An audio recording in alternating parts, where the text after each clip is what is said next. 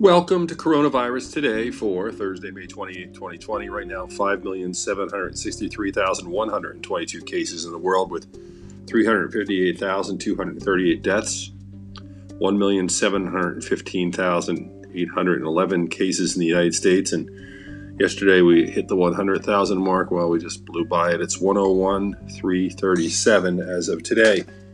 That 100,000 mark, I don't know about you, but it has me really thinking a lot. I mean, it's very overwhelming when you think of death in those numbers, and twice the number of people in the Vietnam War. 1 out of 7 people know someone who's died. I mean, it just goes on and on and on. It's making me rethink a lot of things. Not about being a doctor and wanting to go back and help. That's not going to change. I'm committed to that. But I think with the Coronavirus Today podcast, I had promised I was going to do one every day. And I do want to continue and will continue, but I'm thinking about it this week, and I'm going to ask your input if you think maybe we do it like 3 times a week, just because a lot of the topics, the major topics I want to do, but I'm thinking something maybe more regularly scheduled. And let's face it, in the podcast world, you listen when you want to listen. I know that the podcasts I like, I selfishly use when I want to use them. So I could be there every day, but I always listen to the latest version of every podcast I listen to. So I'm going to think about it this week. KYW News Radio at Comcast.net is my own personal email. For those in the Philadelphia area, KYW News Radio is the number 1 radio station in town. But for whatever reason, 20 years ago, I was smart enough to get KYW News Radio at Comcast.net as a email address that I wanted, and I have it. And I use it for special things like this. So if you want to join and send suggestions about the show, or let me know if you think you want it every day, or maybe Monday, Wednesday, Friday, twice a week, whatever you think works. I'm really into what you have to say. I mean, we're at the point now where we have 35,000 people on a regular basis. So that's a lot of people in a podcast. And many of the people are 35 and under, which I really like, because this is a group that I feel I need to reach. In fact, it's very interesting with social media. I recently started doing YouTube. I call it Coronavirus Today, or also The New Normal with Dr. Brian McDonough. And if you just look up Dr. Brian McDonough on YouTube, you'll see them.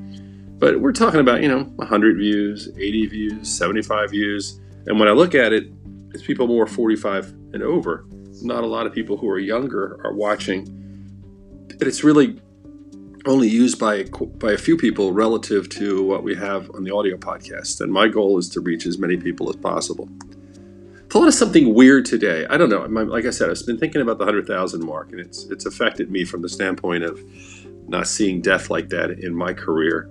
But one of the things that I saw also was, and I'm a baseball fan, and I saw where thousands of minor league baseball players were just released today because of the coronavirus impact. And I don't know, the number of the millions of people out of work bothered me, but for some reason, people who dedicated their lives to baseball and realized their dream is over, that seemed to bother me a lot today, and made me think about the other millions who are out of work, and the fact that COVID-19 certainly has its impact on all the people we're talking about from the health standpoint, but the impact psychologically is dramatic on families, and the fact that people are either out of work or they're working in stressful jobs where every day they're worrying about contracting COVID. I mean, nobody's really getting out of this thing easy. And I think we need to spend a lot of time in future coronavirus todays, and also just in healthcare, in dealing with these issues. We don't talk enough about the anxiety, the depression, the stress that people are under. And I think it's really important we do that. I know at the hospital where I work, the practice I have, we're starting to open things up again. We've been doing telemedicine, but now we're starting to see people in the office. When I talk about my face-to-face COVID, we also do inpatient, so I see them in the inpatient world. But in the outpatient world, we haven't had that many patients coming in.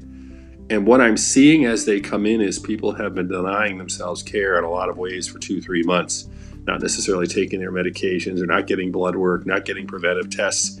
If you're one of those people, going forward, I'm going to talk about some of those issues as well. Not just COVID. We know the ways to prevent it and what we can do and what we shouldn't do, but I do want to talk about other issues related to COVID-19 and how they impact your health, because really the goal is staying healthy going forward in the world of COVID-19.